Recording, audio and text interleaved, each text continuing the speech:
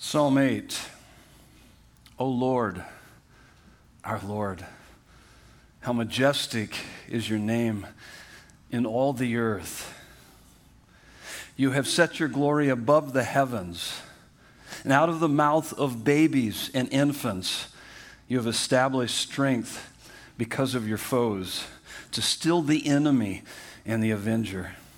When I look at your heavens, the work of your fingers, the moon and the stars which you have set in place.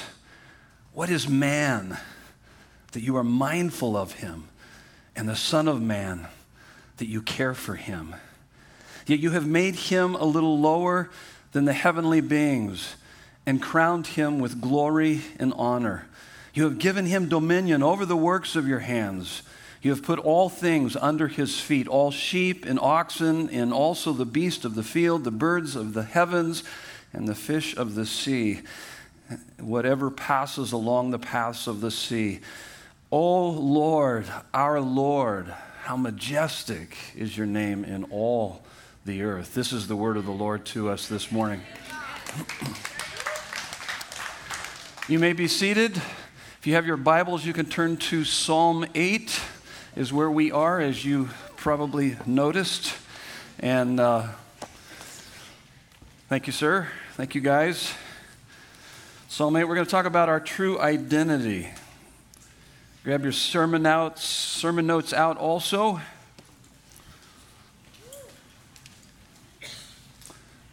The book of Psalms is a medicine chest for soul healing and keeping. We've been working our way through Psalms this summer. Whatever you are going through, there is a psalm for that. Whatever you're going through, there's a psalm for that. Psalm 8 will do some soul healing and keeping as it relates to our identity. Look at your sermon notes. They're part of the intro. It's really important you understand this. Our culture imposes on us an identity formation process. An identity formation process that if we are not vigilant as Christians, we will be more conformed to this world than transformed by God's word. Without our permission, the world does this, and even without our awareness at times. And so we need to become more aware of what's going on in our culture. And the consequences are dire if we are more conformed to this world than transformed by God's word. The consequences are dire. We become more like chaff blown every which way when we hit the hard circumstances of life versus being that tree that's planted by streams of water, and we become drought-proof, as we talked about back in Psalm 1. So the consequences are dire if our lives are being more conformed by this world than being transformed by God's word. I'm convinced, and this is one of my strong arguments for Christianity. Christianity gives us an identity that is the most unshakable, inclusive, freeing, and satisfying identity you could ever have. And so this is what we're looking at this morning. So obviously we're going to have to define this idea of identity. What is identity? That's the first question. Second question is what the world says about our identity. And then we'll finish up by talking about what God's word says about our true identity as it relates to Psalm 8. So let's answer that first question here. What is an identity? Ephesians chapter 4, verses 20 through 24, Paul says, he instructs us, put off the old self and put on the new self. In essence, he's telling us, put off the old identity. Now that you're a believer in Christ, you're following him, put off the old identity and put on the new identity that you have in Jesus Christ. The new self, he uses this word self. And by the way, this section, these two questions, what is an identity and what the world says about our identity, is from Timothy Keller's book, Making Sense of God. It's really a great resource here. And so this idea of self, that's our first fill in the blank, self. It is a sense of self. What is an identity? It is a sense of self. Sense of self. And so it is a sense of self, and it answers the question, what are you living for? What are you living for? What got you out of bed in the morning, this morning, and every morning? You're living for something. Everyone lives for something. When you have nothing to live for, that's when you become a bit suicidal. And you just throw in the towel. You're very depressed. But what are you living for? In fact, everybody on this planet, everybody in here, everybody out there in the world, whether consciously or subconsciously, we are saying this to ourselves. if I have that, if I acquire that, if I accomplish that, if I achieve that, whatever the that is, then I know that my life will have a sense of meaning, purpose, and happiness. And we typically do that with created things as opposed to the Creator. So what are you living for? What drives your life? What are you living for? So it's a sense of self, but it's also a sense of worth. So it is a sense of self, answering the question, what are you living for? And a sense of worth. That's your next fill in the blank. And a sense of worth. How well are you achieving it? So if you're living for your work, that's what gets you out of bed in the morning to go to work. You feel really good about yourself through your work. Then how well are you doing at work or in your career or any number of things? Now, this next statement on your notes is really important to understand this idea of identity. Identity is something that is true about you. It's identical in all of your roles and situations in life. So I have various roles. I'm a son, husband, father, pastor, a number of other roles. So what's true about me, what's identical about me in all of those roles, and what's identical or true about me in all life circumstances? No matter whether it's a good day, bad day, ugly day, it doesn't matter. What's true about me? And what's true about you? Regardless of what's going on in your life, in all your roles and all situations of life. What is it that gives your life stability in all your roles in every life situation? If there is nothing true about you in all your roles and circumstances of life, then you are nothing more than a bunch of roles and masks. There needs to be something at the core of who you are that gives you stability. Now, as Christians, what's supposed to be at the core of who we are? What is our identity? Well, the word Christian means Christ-like. We're to be more and more like Jesus. So our identity formation process, spiritual disciplines, this is why you're here this morning. It's part of the identity formation process. Going to church, reading your Bible, praying, is to make you more like Jesus, Christ-likeness. And believe me, that gives you a significance and a security that you can endure, you can face anything in life, no matter what comes at you, whatever you experience in life. And not only that, it gives you a consistency in all of your roles. And so, now let's talk about what the world says about our identity. What does the world say about our identity? There's both a traditional and a modern view here. And the traditional view is duty over desires. Duty over desires. That's your fill in the blank there. You look outward. You sacrifice your desires to fulfill your duties for the greater good of your marriage, family, society, community, team, whatever it might be. And then the people within those groups bestow honor on you. They give you worth. They give you value. So you have a sense of self because you're fulfilling your duty, and then those around you applaud you, and so you feel good about yourself. That's the traditional view. It's about following the rules and fitting in. That's the traditional view. The modern view is desires over duty. So the traditional view is duty over desires. Modern view is desires over duty. You look inward. So duty over desires. The traditional view, you look outward. Modern is desires over duty. You look inward. You follow your heart. You be true to yourself. You determine right and wrong for yourself. You demand that people in society recognize, align, and sacrifice for you. You and you alone are the decisive validator, and our culture is supposed to accept you for who you are.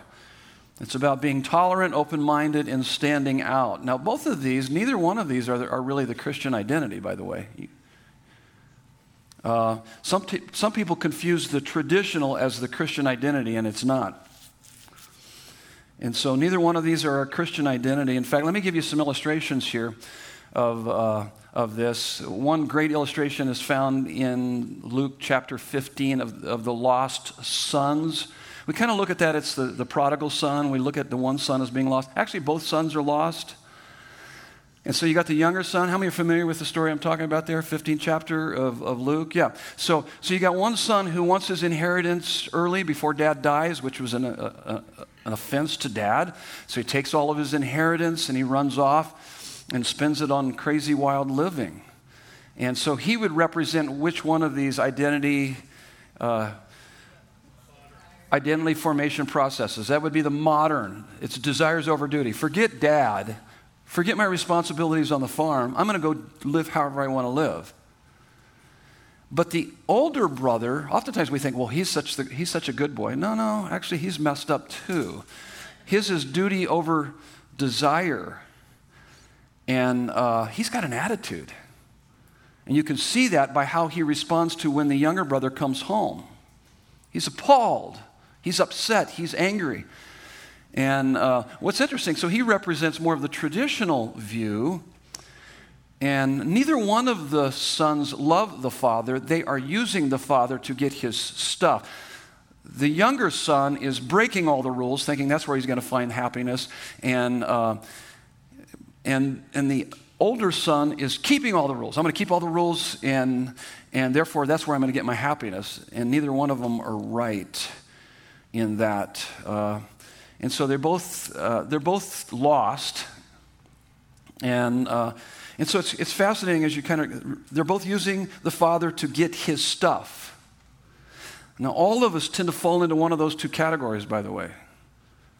And sometimes we go back and forth between the two. And sometimes we go from modern to traditional. We go to a church that's very legalistic and they teach us a traditional view. Some of you have come out of that, and that's called legalism. It's not actually very healthy. So let me give you a more modern view from the movie Frozen. If you're familiar with that movie, if you have little girls or granddaughters, they've watched this so many times that you can probably sing the song of Elsa there in the movie. Elsa from the movie Frozen goes from traditional to modern identity. In fact, let me give you some excerpts from Elsa's song. In fact, allow me to sing this to you. Oh, some of you are going, no. Yes. Okay, no. No, you don't want me to sing this. So let me give you some excerpts. See if you can identify where she goes from the traditional. She goes from traditional to a modern view. And so this is part of the song. Don't let them in. Don't let them see. Be the good girl. You always have to be. Conceal. Don't feel. So that's the traditional, which they say traditional. You suppress your feelings. It's duty over desire. So you can see that. Conceal, don't feel, don't let them know. Well, now they know. Let it go. Oh, she's transitioning here. Let it go. Can't hold it back anymore. Let it go. Let it go. So she's moved right into the modern. Turn away and slam the door. I don't care what they're going to say. You don't care what anybody says. It's time to see what I can do to test the limits and break through. No right, no wrong, no rules for me. I'm free. Can you see it? She's not free. No, that she moved right from the traditional view to the modern view. And thank you very much. Now, here's the problem with both the traditional and modern identity. Here's the problem with both the world's identity. If your identity, think about this, if your identity, how you feel good about yourself, by the way, identity is about getting a sense of self and then validation for that self. It's that sense of worth. So if your identity, how you feel good about yourself is your race, your profession, your political party, your affluence, your morality, and if that identity factor is crucial to your goodness or feeling good about yourself, you will naturally feel superior to those who don't have your identity factor and inferior to those who have more than you have of that identity factor. One of the reasons why you see such hatefulness between the two major parties in our country today is it's political idolatry. It's their identity.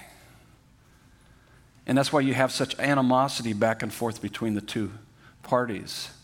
And that's what's going on. It's their identity. It becomes your identity.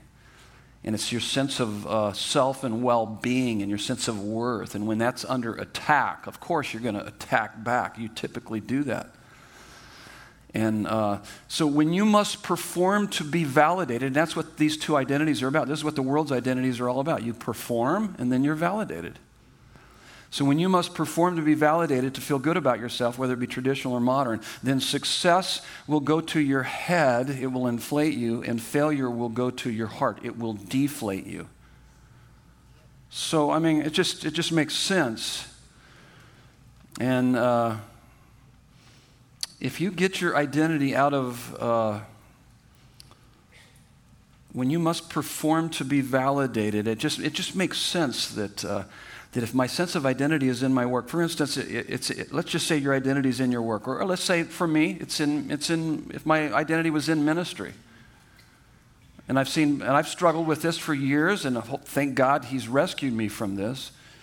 But I see pastors out there that their identity is wrapped up in ministry. And if you're involved in ministry here at Desert Breeze, and so you're involved in ministry. If I ask you, so why are you involved in because it makes me feel good about me, about myself. You might not say it quite like that, but I feel really good. I feel really good about doing ministry. Well, then it's not really about the ministry or the work that you're doing. You're not doing it for the people you are helping and serving. You're doing it for yourself. Do you see that? Am I here for me? Or am I here because I'm so filled up with Him that I want to minister to you and help you to see Him? Does that make sense? So it's totally different. Are you working for your identity, or are you working from your identity in Christ? And the same thing with romance or getting married or having kids. Why did you get married? Why would anybody ever get married? I didn't mean to say it quite like that. I'm just kidding. That was a bad joke. And some of you got it. Some of you are worried about me. So why would you get married? Why would you want to have kids?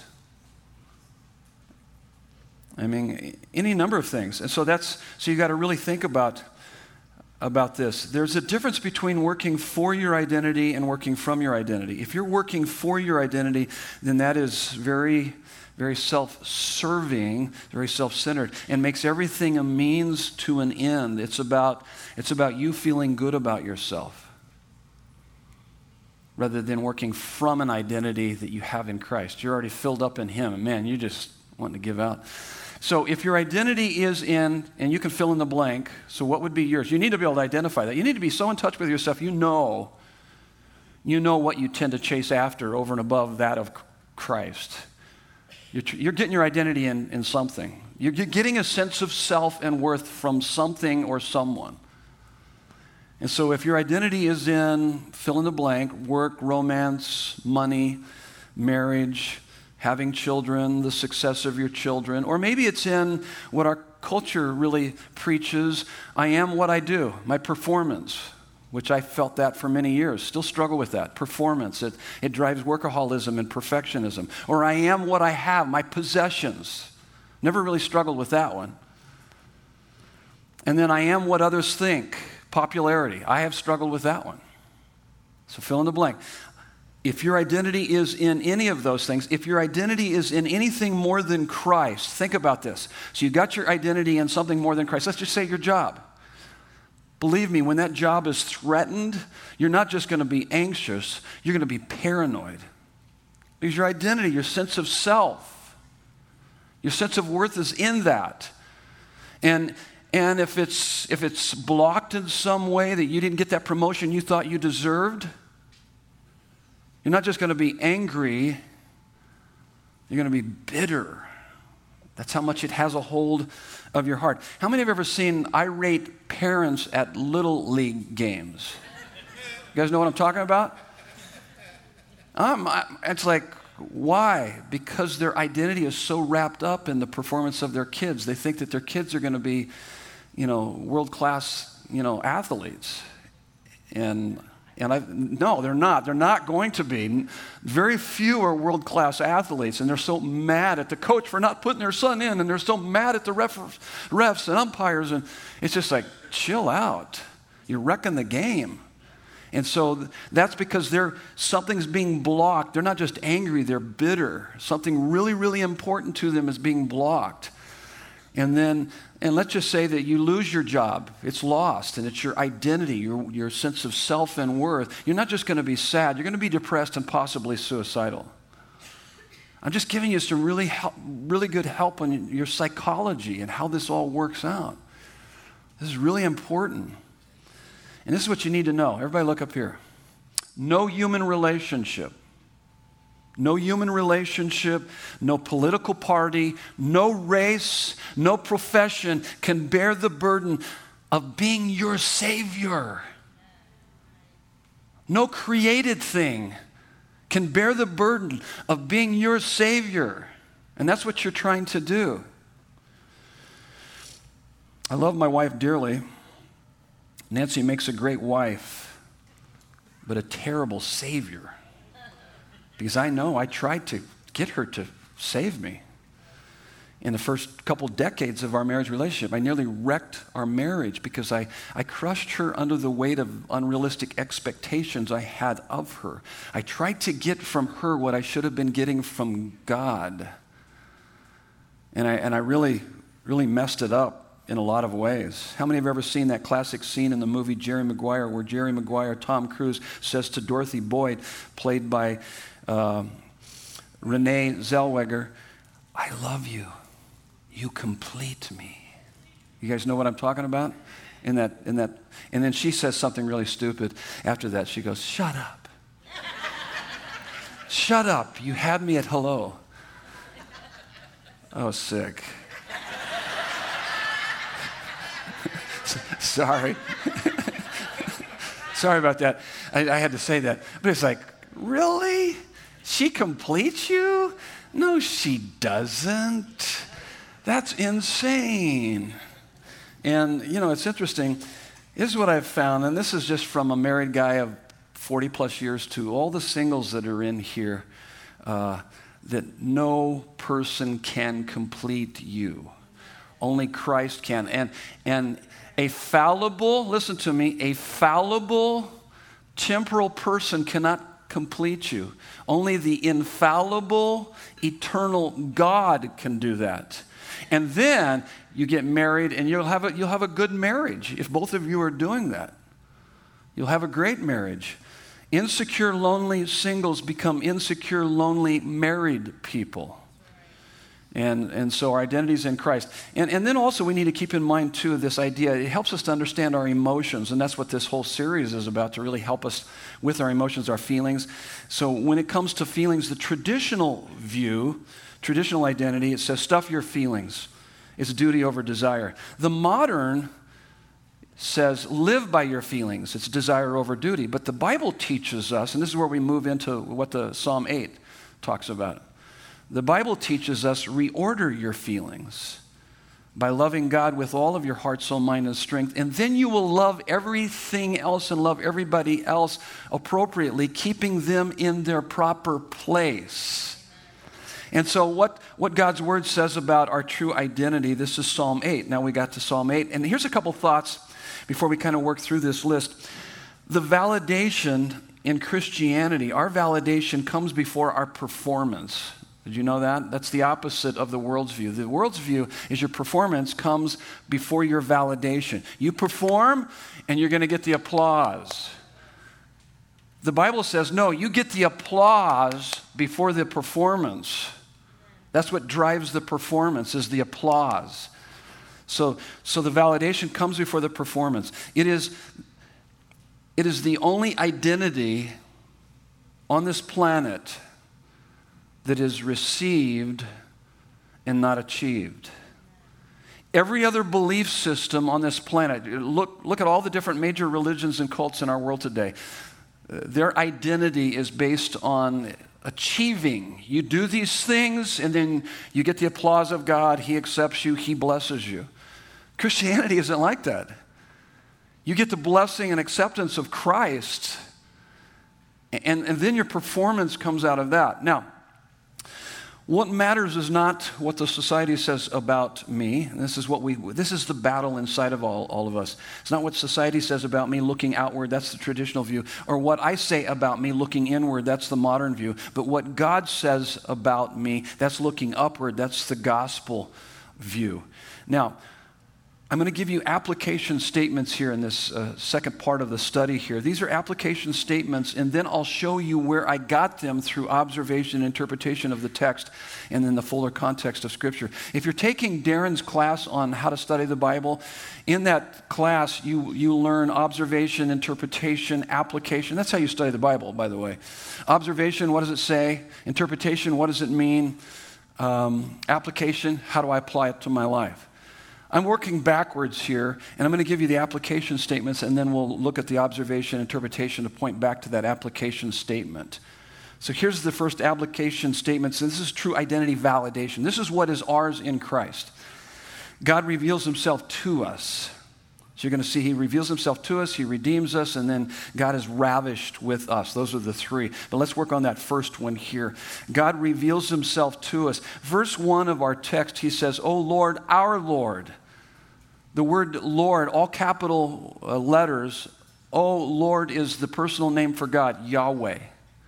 So he says, "O Yahweh, our Adonai," is what that word means, the Lord, which means you are the King of the universe. You are sovereign. "O Yahweh," intimacy with God. You are the creator of the heavens. And it just, as he expresses that, "O Lord, how majestic," that word majestic, having or showing impressive dignity, beauty, and greatness. "How majestic is your name in all the earth.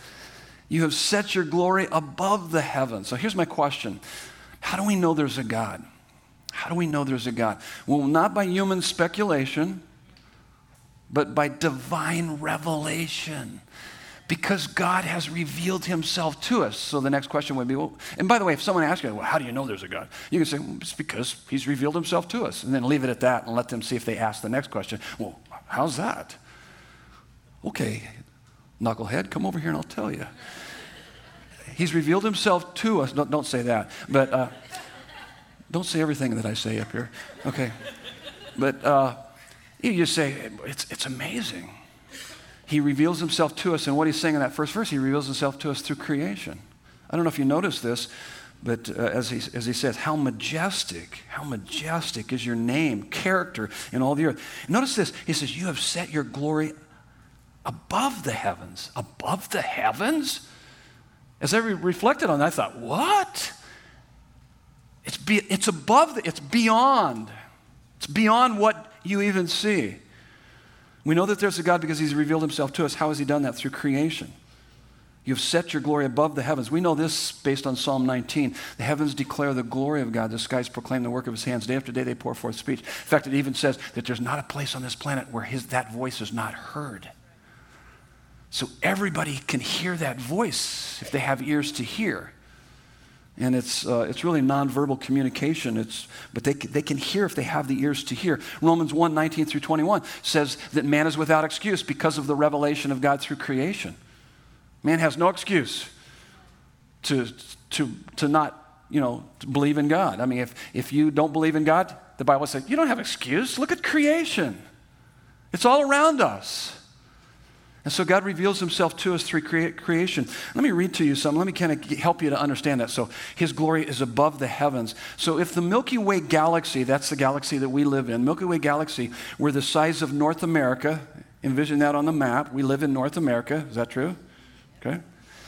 So we're here in North America. And so if the Milky Way galaxy were the size of North America, our solar system would be the size of maybe this cup, this bottle right here.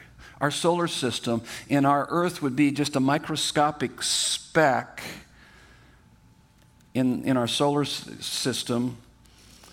And where are you in all that? You're even smaller than that.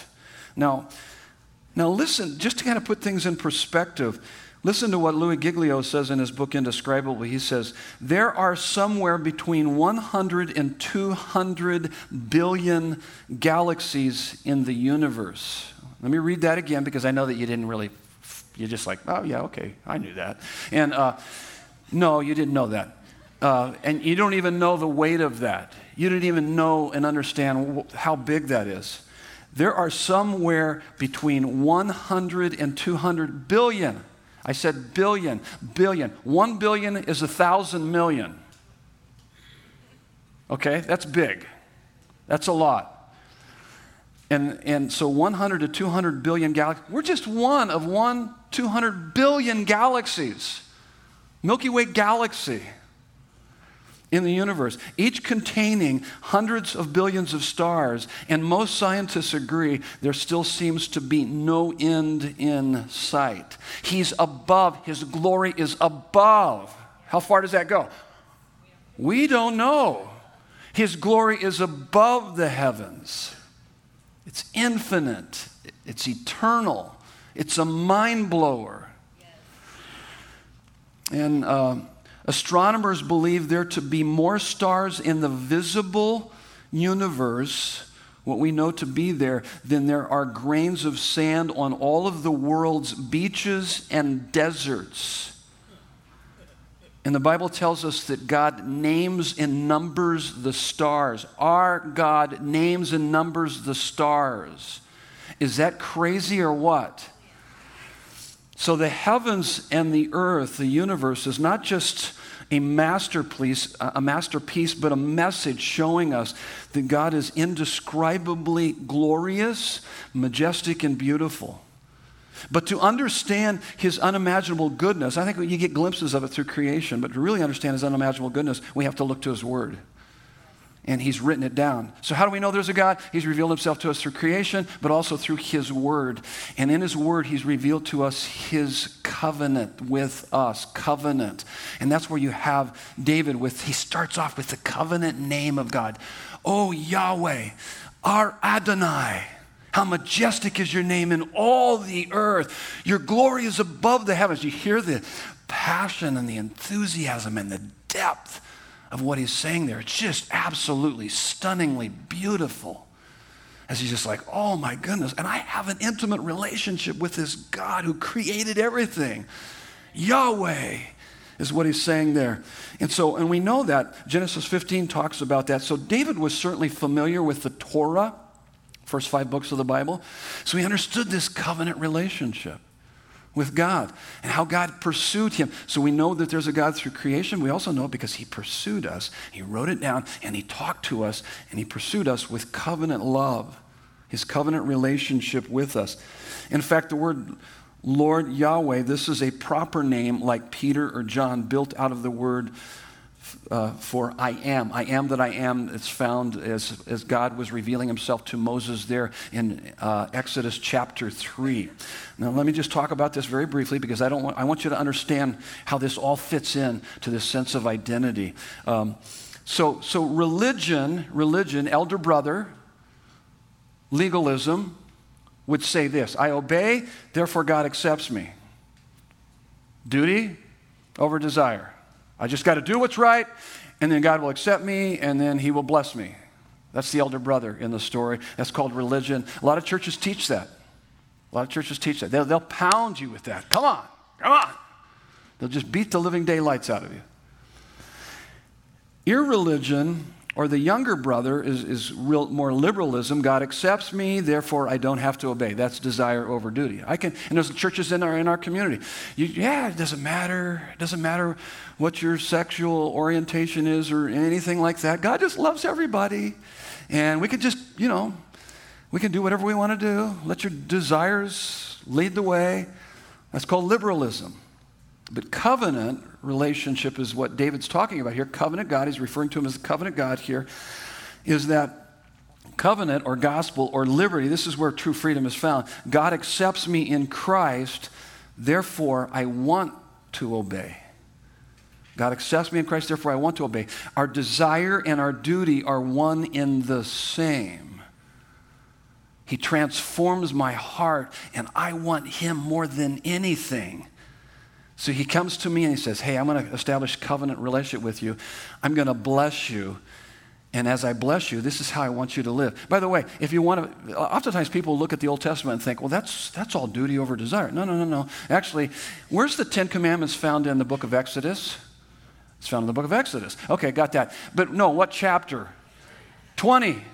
Yeah, it's 20. Exodus 20 gives us the 10 Commandments. That would be our duty. But you know what that's preceded by? Chapter 19, of course, and which is covenant. He says, I love you. You're my treasured people. I have rescued you out of Egyptian bondage. Do you see your identity in me? Now, out of that, Exodus 20, I want you to live this way. So your desire and your duty are one and the same pursuit. Man, you fall in love with him, and of course, I want to live for his glory. That's what it is.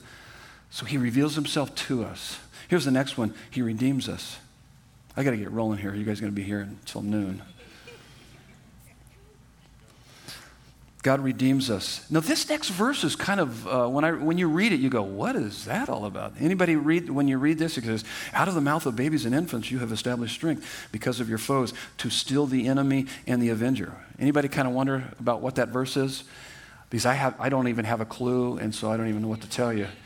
I've been studying this like crazy. No, I know what this is about because I took a lot of study. David not only tells us of God's creation and covenant, but also is speaking prophetically of God's redemption here in this verse. See, in verse 2 here, David is assuming the fall. He's assuming the fall and says that this world is filled with enemies.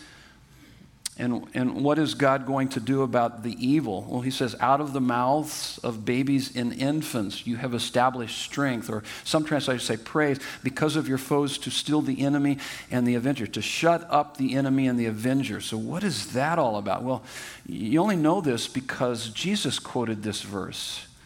And he quoted this verse when he rode into Jerusalem on Palm Sunday, preceding Passion Week, when he was going to be hanging on the cross. And he's riding in on Palm Sunday, and the people are saying, Hosanna, Hosanna, save now, he's our Redeemer. And the religious leaders are really upset, and they go to Jesus and they say, hey, do you hear what those people are saying? And it's classic Jesus, how he responds. He says, do you hear what those people are saying? And he goes, yes. It's about me. He came to redeem us. And that's what Jesus is using as he's referring back to this. He quotes this verse. He says, I'm the Redeemer. Redemption means the purchase of a slave out of freedom. We are enslaved to sin and suffering in this fallen world. Sins we've committed, suffering, sins committed against us. But God sent his Son to live the life we should have lived, to die the death we were condemned to die, and rising from the dead to defeat sin and death and offer humanity a way to God through his sacrifice. And he did this with such power that not even the gates of hell would be able to stop its advance. And that's this idea of redemption. So here's what should be going over your mind. If you're redeemed, if I said, if you're a Christian, you've been redeemed, what are the implications of that? What does that mean? Well, this is part of your identity. I mean, we could stay all day just talking about that. You are forgiven of all your sins. That's what it means to be redeemed. You're forgiven of all your sins, sins. You're reconciled to God. So you're in right relationship with God. You're adopted into his family. You're a child of God. You're indwelt and empowered by his Holy Spirit. You're lavished with his love. Daily, he offers his love to you, and you're guaranteed a place in heaven. That's part of redemption. You should be reveling in that every day. There is no sin or suffering that is a match for God's redeeming grace. No matter what you're going through, whatever sin you're struggling with, whatever sin has been committed against you, God can get you through that and bring healing to your life. That's part of your identity. You're not defined by what you do or what has been done to you. You're defined by what Jesus has done for you. That's the definition of your life. And that's what you've got to always remember. There's only one thing you need, though, if you want to receive his redemption.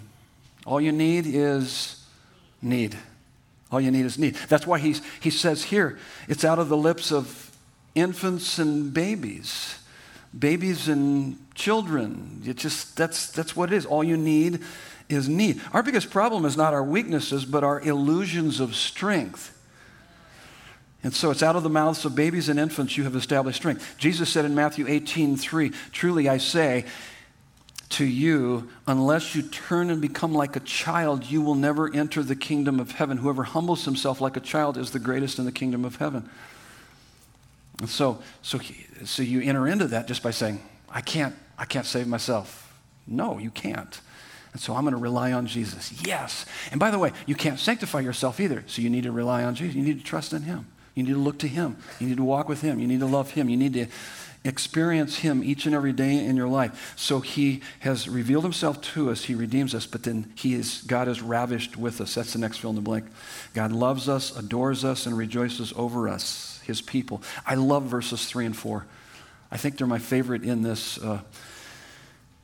but I love it all. Okay, I love every bit of this chapter. It's really good. But 3 and 4 are just really outstanding. Notice what he says here. When I look, he's gazing into the heavens. This is David. When I look at your heavens, the work of your fingers, the stars and the moon, how you have set them in place. What is man that you are mindful of him? And the Son of Man that you care for him. I mean, did you hear what he's like, oh my goodness, my mind is blown. I can't believe that the God of the galaxies would even care about me and love me. But it's true. That's what he's saying. You know, as you kind of go through this and you think about it, you reflect on it, the word there for fingers, Phil in our staff meeting this last week said it's like a craftsman or an artist setting jewels in a crown. And that's what the commentators say. The reason why it's using fingers is because God's putting the stars and the moon in place like he's a craftsman or an artist. Show you how great God is, how majestic he is. Now, he says these two things, mindful. Mindful? Why would he say mindful? Well, the Bible in other places says, Psalm 139, 17 and 18 says that his thoughts about us outnumber the grains of sand on the seashore. How many are familiar with that, with those verses? It's phenomenal. How mindful is he of us? Well, they outnumber the grains of sand on the seashore. Next time you go to the ocean, start thinking about that. That's a mind blower. It also tells us in Psalm 56:8, God is so mindful of us with such detail that he keeps a record of every tear. He cares about us. Yeah, what's interesting about this in verse 4, King James Version, I doubt if anybody has a King James Version here. Some of you are like, what's a King James Version anyway? But King James Version says, the Son of Man that you visit him. And that's actually an accurate translation. The word care means in the Hebrew, go out and find. So not only is he mindful of me, but he comes after me to find me, to be involved in my life is what it's saying here. So what is David thinking here? Who are we that you think about us and visit us? And David was not only a shepherd and a king, but also a prophet. Acts 2:30 tells us that. So in the New Testament, we know that God came down and did visit us through his son, Jesus Christ. And the ultimate proof that he cares for us is that the God of the universe cares for us. He came down and visited us to redeem us. Luke 1:68, it says, at the birth of Christ, Zechariah's prophecy says this. He says this in his prophecy, the Lord God visited and redeemed his people. So here's what David's saying. This is how we can kind of understand this. We are specks of dust in the vastness of the universe, and yet he thinks about us. And he cares about us. He interacts with us. He comes on the rescue for us. If he loves you so much that he is mindful of you and cares for you, why would you ever be afraid of anything? But we are, because we forget that. We don't understand that. We're not thinking enough about that. Listen to this language of love and passion welling up within God. This is just some other verses in the scripture here. Psalm 18:19. This is what I was reading this last week in my devotions. This is David speaking. He says, he rescued me because he delighted in me. Isaiah 62:5. As the bridegroom rejoices over the bride, so shall God rejoice over you.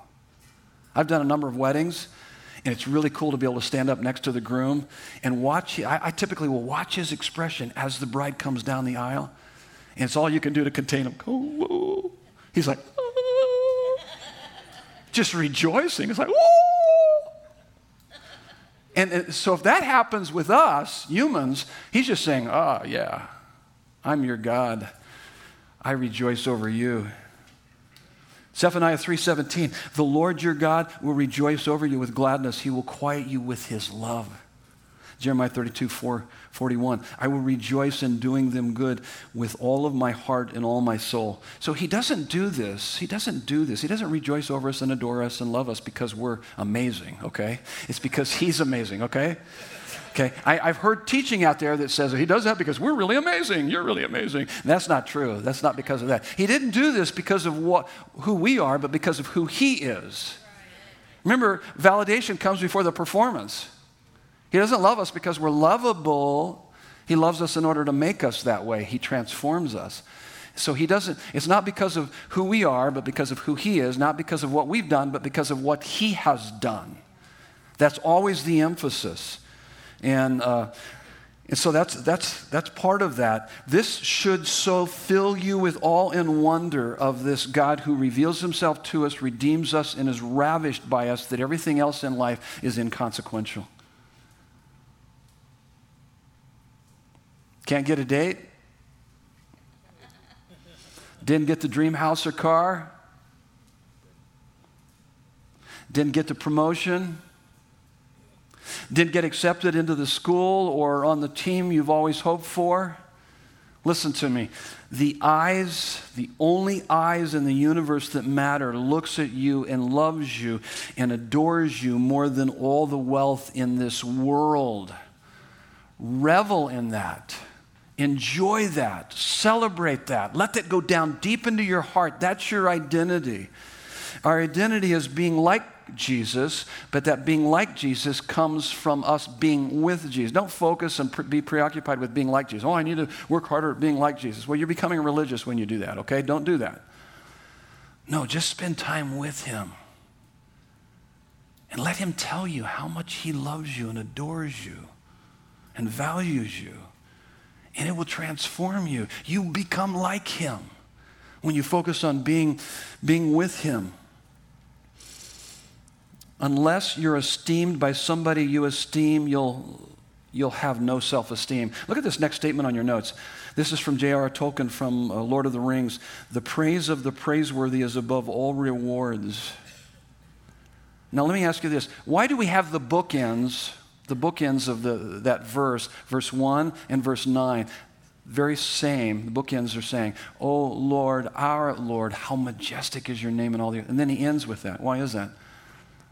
Because praise of the praiseworthy is above all rewards. It's only when you begin to see how wonderful and great God is will it bring a sense of value in who you are.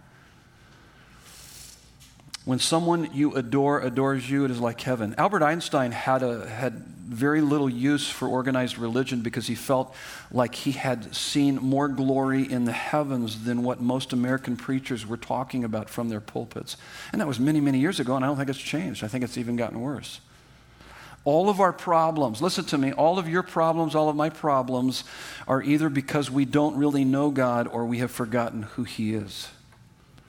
And this true identity will produce this. This is our performance. Okay, I'm almost finished. Hang in there. You guys are doing really well this morning. So here it is. This is what it should produce in us. We're going to reflect his glory, and we're going to reign in life. So you got validation, that first validation. He reveals himself to me, he redeems me, and he's ravished with me. Then out of that fullness, I reorder my loves and I reorder all my desires and feelings and all of that. And this is what I'm going to reflect his glory. By the way, verses 5 through 8 is a recapitulation of Genesis 1 and 2. So he's kind of going back to creation.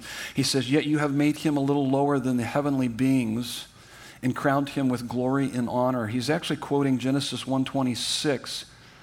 So we've been created in the image of God. What does that mean? Well, this is what it means, that there's a rational aspect to who we are. We hunger to learn and know. There's a relational aspect. We hunger to love and be loved. There's an eternal aspect. We hunger to last and to make our lives count. We hate death. And then there's a creative aspect. We hunger for beauty. And we could continue to add to that. That's just a short list. Listen to what John Piper says as it relates to our identity in the sense of being image bearers of God. He says, the point of an image is to image. Images are erected to display the original, to point to the original, glorify the original.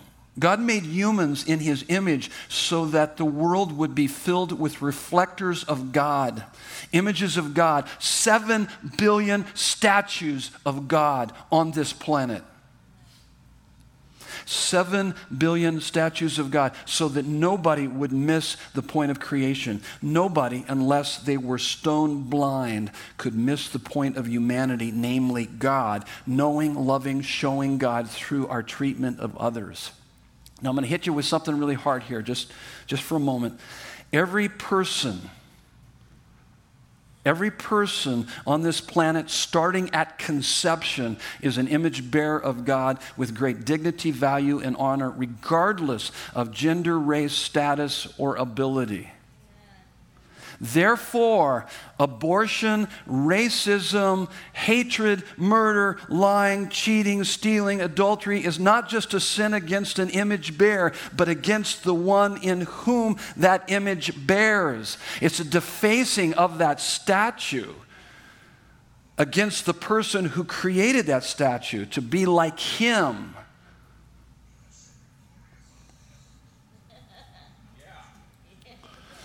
So, we reflect his glory not only by our existence, our very existence. Somebody's got their Bible on. We reflect his glory not only by our very existence, but also by how we treat each other and take care of this planet, but also by finding our deepest satisfaction in him. Because listen to me, everybody look up here, setting aside all the distractions. Here we go. Look up here. You were created by God, for God, to give glory to God. And God is most glorified in us when we are most satisfied in him. Now, this leads us to the very last point. So if you find your deepest satisfaction in him, that's where you bring most glory to him. So if you're living to give glory to God, you can find satisfaction in him, full satisfaction in him, regardless of your circumstances. And you'll be able to reign in life. That's your next reign in life. And that's what he's talking about here, verses 6 and 8. You have given him dominion over the works of your hands. You have put all things under his feet. That's man before the fall. But since the fall, we've wrecked all of that. We've ruined all of that. And he's quoting actually Genesis 1:27. This is before the fall of mankind. Our ruling the earth was to come out of our relationship with God. So all human problems, sin and suffering, are ultimately symptoms of rebellion and separation from God is the cause. But it tells us in Hebrews 2, verses 5 through 11, quotes verses 4 and 6 of Psalm 8, referring to Jesus as coming to reestablish our rulership. And in fact, it tells us in 1 Corinthians 15:27 and Ephesians 1:22, hang in there with me, this is heavy theology, but this is what the Bible's teaching us, that God has put all things in subjection under Jesus' feet.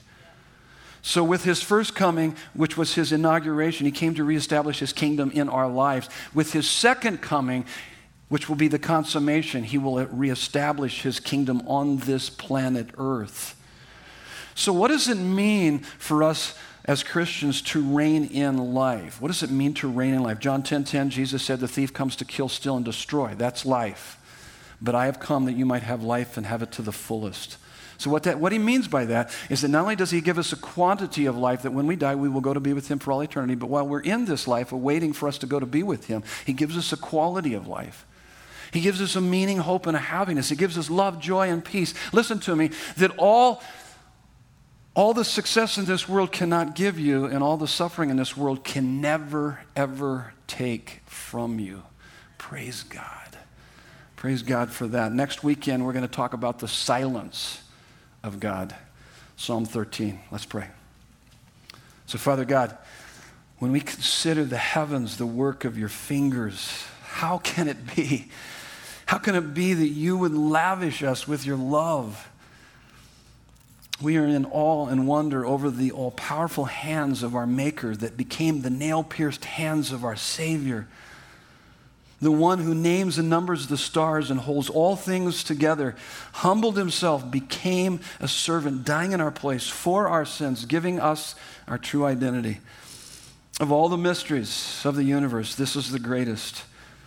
May this true identity we have in Christ Jesus capture our hearts and imaginations more than anything else, and help us, Father, to reinforce these truths through spiritual disciplines deep in our hearts, and also through our community here at Desert Breeze as we interact with one another, so that we can have an identity that is bomb-proof, unshakable, and unbreakable.